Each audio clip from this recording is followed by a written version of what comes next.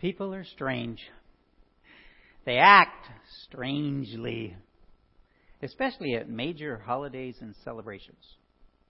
And it's not always pretty. Like at Christmas.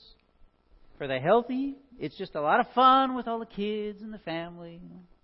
Have some great food, watch some tearjerker movies, cuddle up by the fire with your sweetie.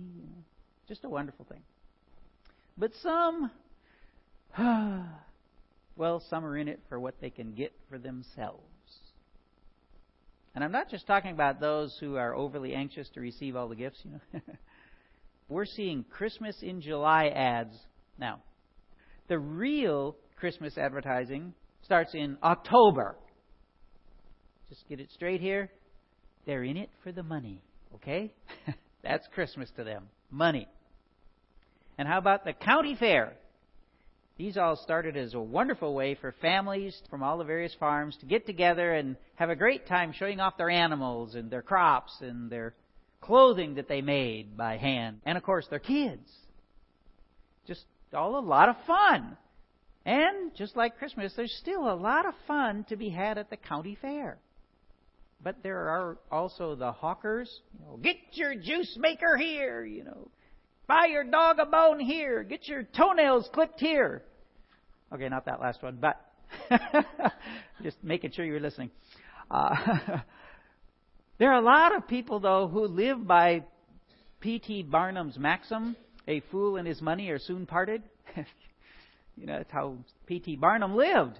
And they believe it's okay to take your money if you're so stupid as to let them have it. And then consider Mardi Gras, Fat Tuesday. That's what that means, Fat Tuesday. It's all about indulging in excess. Too much overly rich food, too much alcohol, too much partying, and way too much willingness to part fools from their money. And to me, this is the really sad part. County fairs used to start with prayer, and usually were held around the church, celebrating God's goodness to His people. Christmas is supposed to be about remembering God sent His Son into the world. Mardi Gras is celebrated because the Roman Catholics require this solemn behavior and controlled consumption of food and drink starting the very next day incredibly, for the season of remembering that Christ died and rose from the dead for us. Let's get our partying on before they shut us down for Lent. That's really what Mardi Gras is. Wow. How in the world did things which had such a good beginning fall to such a disreputable reality? Well, it's all too easy an answer. Too many people want for themselves. More than they want for God and for others. So what should we do about this? Should we do anything about this?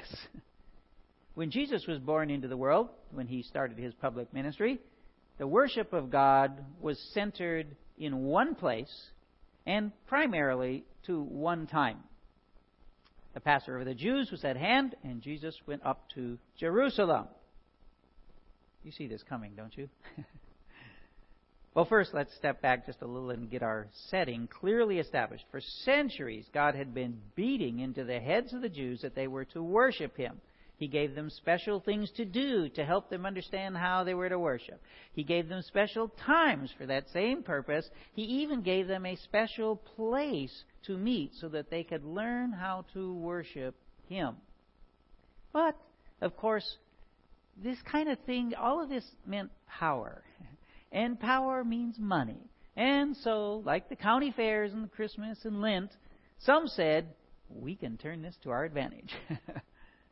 But we're getting ahead of the story. In recent events, Jesus had begun His ministry and called His core group of disciples. He has shown them a sign so that they believe in Him at the wedding at Cana, which we discussed last week. So now comes the big celebration, the Passover in Jerusalem. This is the major annual event in every Jew's life. Now, it's true. Jesus has been going every year since He was 12. So He's seen the huge crowds. He's watched all that's been happening before this, the incredible, gargantuan celebration that this has become. But Jesus has never been there before as a rabbi in public ministry. So this is it. Jesus' first public appearance at the Passover, which was like the county fair and Christmas and Mardi Gras all rolled into one. The good and the very, very bad. And you do see this coming, right? You ready? In the temple, he found those who were selling oxen and sheep and pigeons and the money changers sitting there, and making a whip of cords, he drove them all out of the temple with the sheep and oxen, and he poured out the coins of the money changers and overturned their tables. And he told those who sold the pigeons, "Take these things away. Do not make my Father's house a house of trade." Whoa!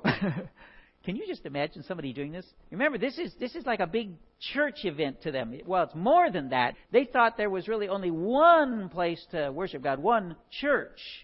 And Jesus comes in whipping people with cords, driving sheep and cattle out, throwing other people's money all over the place, flipping tables over.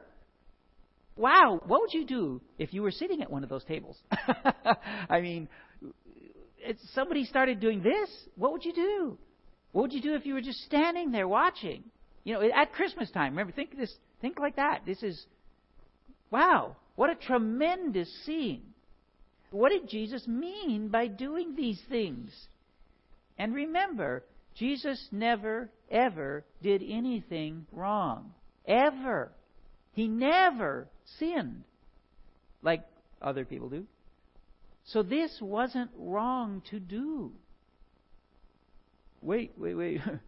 Flipping tables, throwing money, driving cattle and people, and you're saying this is a good thing? Okay, that's a good question. But before we answer that, maybe we'd better figure this out. Why is Jesus so furious? We know people, other than Jesus, get stuff wrong. But still, we could ask, what did the people who were there think? I mean, they must have had some idea, right? His disciples remembered that it was written, "Zeal for your house will consume me."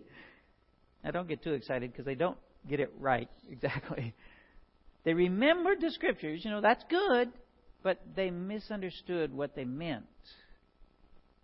The disciples were all excited by this event because they thought Jesus was going to rule. I mean, who would do this kind of thing if they weren't going to take over, right?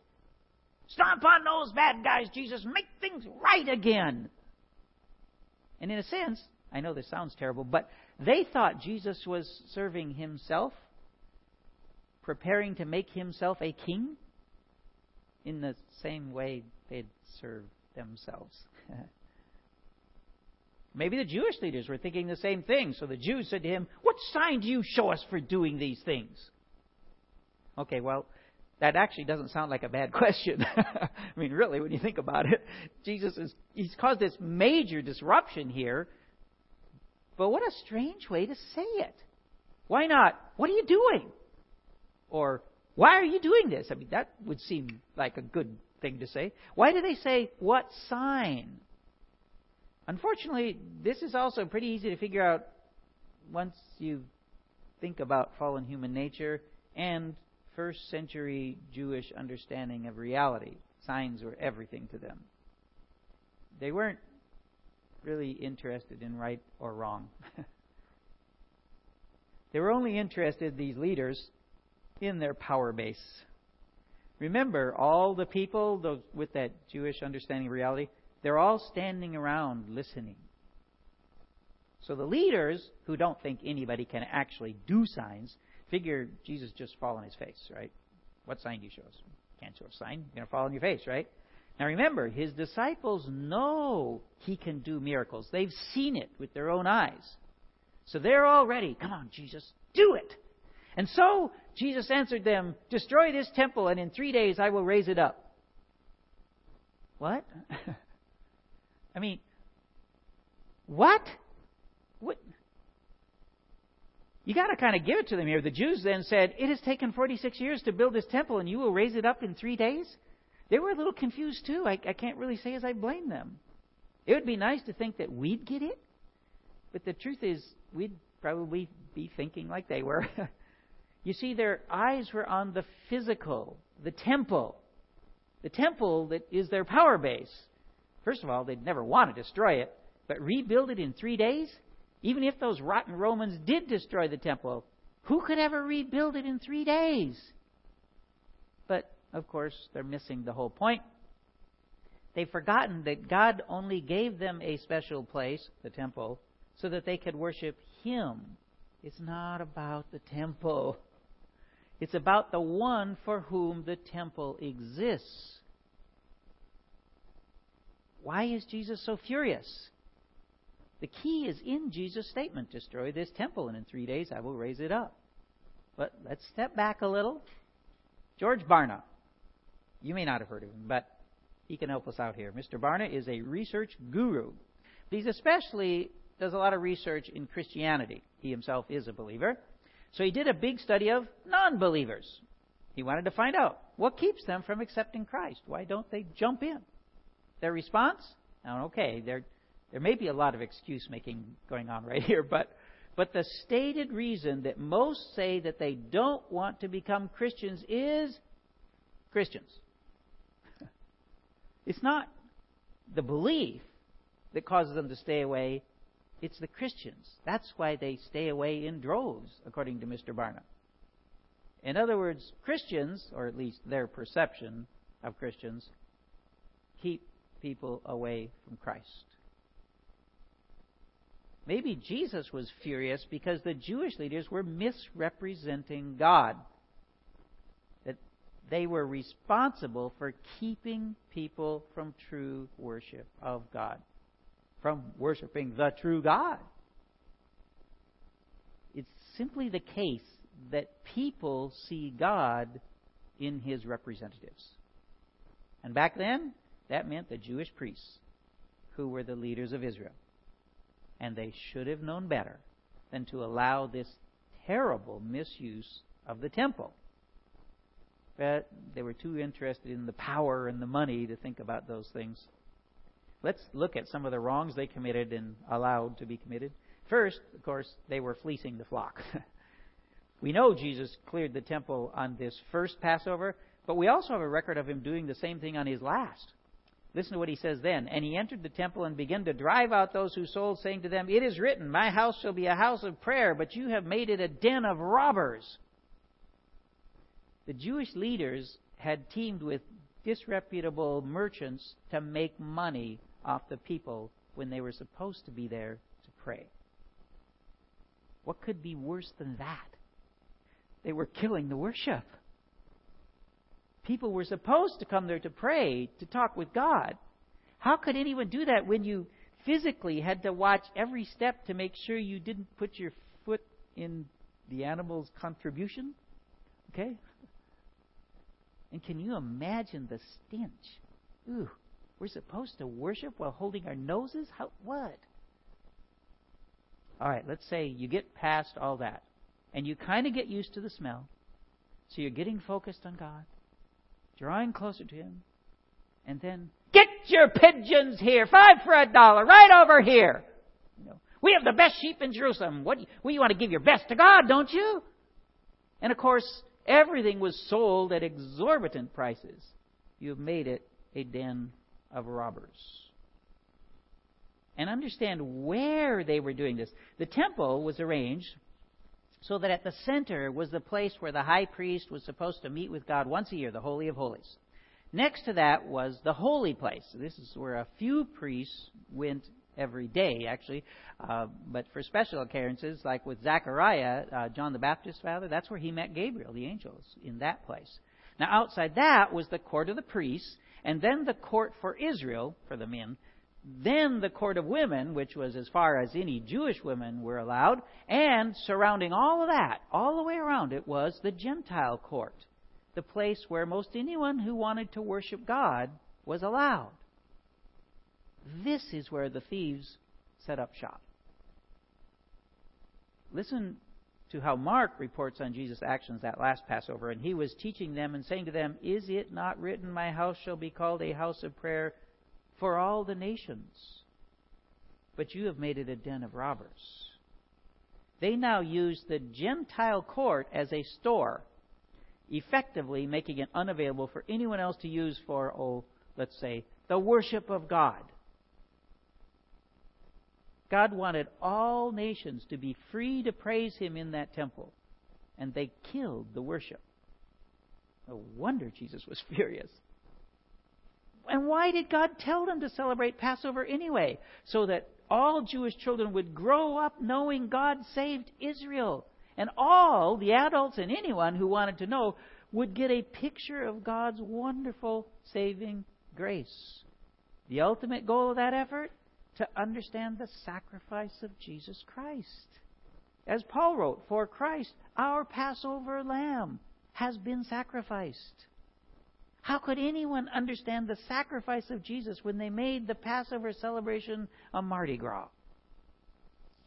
Why did the Jewish leaders completely misunderstand the sign? Well, because they only saw the physical. They couldn't get past their own little hypocritical, grasping world to see the spiritual. What about us regular Joes today? What about us? Some guy runs into our car. Do we look at the physical, that big dent, and get angry? Or do we look at the spiritual and show that shaken person Christ, where I'm thinking they probably weren't looking for Him? Your oven goes on the fritz, and you have to get it fixed. Do you look at the physical and do nothing but whine and complain about how much this is costing? What kind of junk do they make nowadays anyway? All as that repairman's working on it. Or do you think of the spiritual? Maybe God arranged for your oven to quit just when it did for the express purpose of putting you into contact with that very repairman.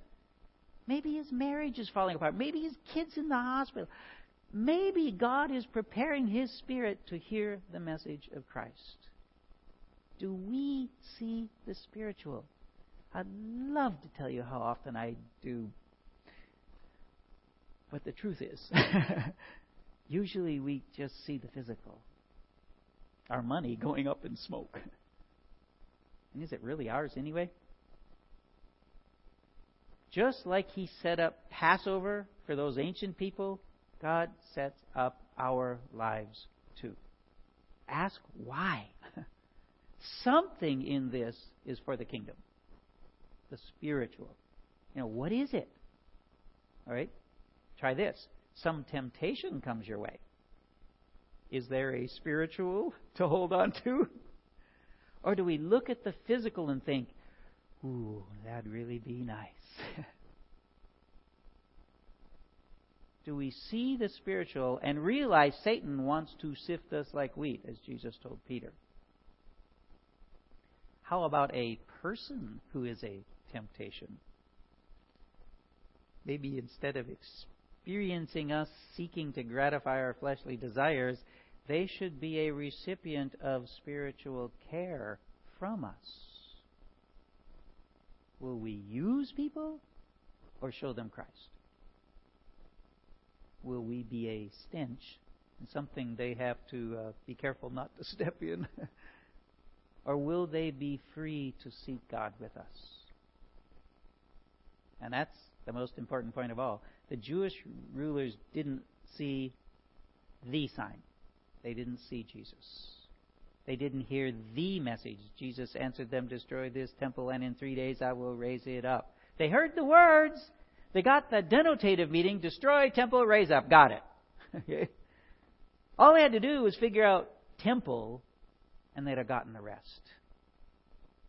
They heard the words, but they didn't get their connotative meaning. They couldn't understand their importance because they didn't see Jesus for who He was. They didn't understand that Jesus would rise from the dead. But then there's that other group that may have been the primary group for whom Jesus expressed His anger. This was a sign for the disciples. Jesus said, destroy this temple, and in 3 days I will raise it up. But He was speaking about the temple of His body. When, therefore, He was raised from the dead, His disciples remembered that He had said this, and they believed the Scripture and the word that Jesus had spoken. The temple of God is no longer made of stone. It was never intended to be. God's temple is made of flesh and blood, human beings. One thing Jesus is saying is, get ready for the change. Okay, all those people saying, get ready for the change. It's coming. Everything will change when this great sign occurs. Now, wouldn't it be great if the disciple says, oh, wow, really great. Oh, we got it. Understand it. They didn't. And I suppose if they really understood what it meant, they'd have first drawn back in horror before embracing Jesus' sacrifice. So maybe it was good they didn't get it right then. The truth is they didn't really get it for another 3 years after it happened. People might not get it when we tell them about Jesus. Not right away. That's okay. Tell them anyway. Maybe something will happen later and they will believe. Tell them about Jesus. Well, tell them what? Destroy this temple and in 3 days I will raise it up. That's what you tell them. When Jesus said it was yet to happen. We can tell them it has happened. Okay? It's done. We got to understand that everything else Jesus did is ancillary to his death. It's just an added thing. Just something to work with his death, burial, and resurrection. He changed water to wine. Shoot, he walked on water, okay? He healed people, and on, it goes on and on. But all those things Jesus did only to point to his death, burial, and resurrection. I mean, think. This is Jesus' first public appearance. And the zeal for his house moved him to action. But the disciples missed the context of the scripture that said, zeal for your house will consume me. Let's look at an event that happened during the crucifixion. A jar full of sour wine stood there, so they put a sponge full of the sour wine on a hyssop branch and held it to his mouth. Even this little event was prophesied in the Old Testament scriptures. Psalm 69:19, you know my reproach and my shame and my dishonor. My foes are all known to you. Reproaches have broken my heart so that I am in despair. I looked for pity, but there was none, and for comforters, but I found none. They gave me poison for food, and for my thirst, they gave me sour wine to drink. Okay, Rick, that is pretty amazing. Hundreds of years earlier, but what's the point? Well, this same psalm, this same prophecy, contains these words, for zeal for your house has consumed me, and the reproaches of those who reproach you have fallen on me. We saw the zeal for your house in Jesus driving out the animals, throwing over the tables, clearing out the thieves, getting rid of this reproach to God. But what about the consumed me part? The reproaches of those who reproach you have fallen on me. The zeal that drove Jesus is what ultimately caused him to be crucified. This action of Jesus was never about a triumphant, domineering king. It was all about a suffering servant who gave his life for the salvation of many. Later, the disciples remembered his words. Then they believed the Bible. Then they believed Jesus. Why do we teach kids the Bible? We keep teaching the Bible until they wonder if we ever teach anything else. We talk about God so much they say, don't you ever talk about anything but God. We teach the Bible because it contains the words of life. We speak of God because he is the giver of life. Later, these kids may believe the Bible and come to know Jesus, the giver of life. They may find true life. There's one other group of people involved in these actions whose reactions we should not miss. Now, when he was in Jerusalem at the Passover feast, many believed in his name when they saw the signs that he was doing. But Jesus, on his part, did not entrust himself to them because he knew all people. And he needed no one to bear witness about man, for he himself knew what was in man. You ever heard somebody say something like this? If there really was a God, it'd be obvious. If he wants me to believe, he'd make it really clear. If God gave me a sign, I'd believe in him. Yeah, really? They were all in church. They saw lots of signs. But they missed the important thing. The sign is Jesus, risen from the dead. They missed that. In spite of all the signs Jesus did, he said he really only gave one, one that mattered. An evil and adulterous generation seeks for a sign, but no sign will be given to it except the sign of the prophet Jonah. For just as Jonah was 3 days and 3 nights in the belly of the great fish, so will the Son of Man be 3 days and 3 nights in the heart of the earth. They all jumped up and down when Jesus did those other signs. Healed the blind man, healed the lame. Yeah. But their hearts were only interested in the signs, in the physical. And about Jonah, there was a desperately wicked, evil city in his time called Nineveh. After the great fish incident, when Jonah came to them, he told them about their responsibility to God, and they repented, completely changed who they were. The whole crazy town turned to God. And after Jesus compared himself to Jonah, he said, the men of Nineveh will rise up at the judgment with this generation and condemn it. For they repented at the preaching of Jonah, and behold, something greater than Jonah is here. Is all about Jesus Christ. They were there for the signs, but not for Jesus. For what do we come to church? Why did we come to Jesus? I mean, what's the point of all this? The physical, the spiritual. Well, it all boils down to this, really. Your life doesn't belong to you. Really, I mean. If Jesus is who he says he is, then he made you. So he owns you. And then that one great sign says he bought you. So Jesus owns you twice over. But he says in the Scripture basically this most incredible thing. I want to give you a gift. You. A new and better you. But first, you must give yourself to me. Your poor, pitiful self. And you see, we are all at our foundation, when all the pretense is stripped away, we're evil at our core. And Jesus gets pretty furious when it comes to evil, especially evil that keeps people from worshiping him. So how can we, with knowing what we are, how can we ever be acceptable to him? If, and only if, we accept the gift of Jesus Christ and the truth of his death, burial, and resurrection, can we be made pure so as to be able to live with God eternally. Only when he remakes us are we fit for the new creation.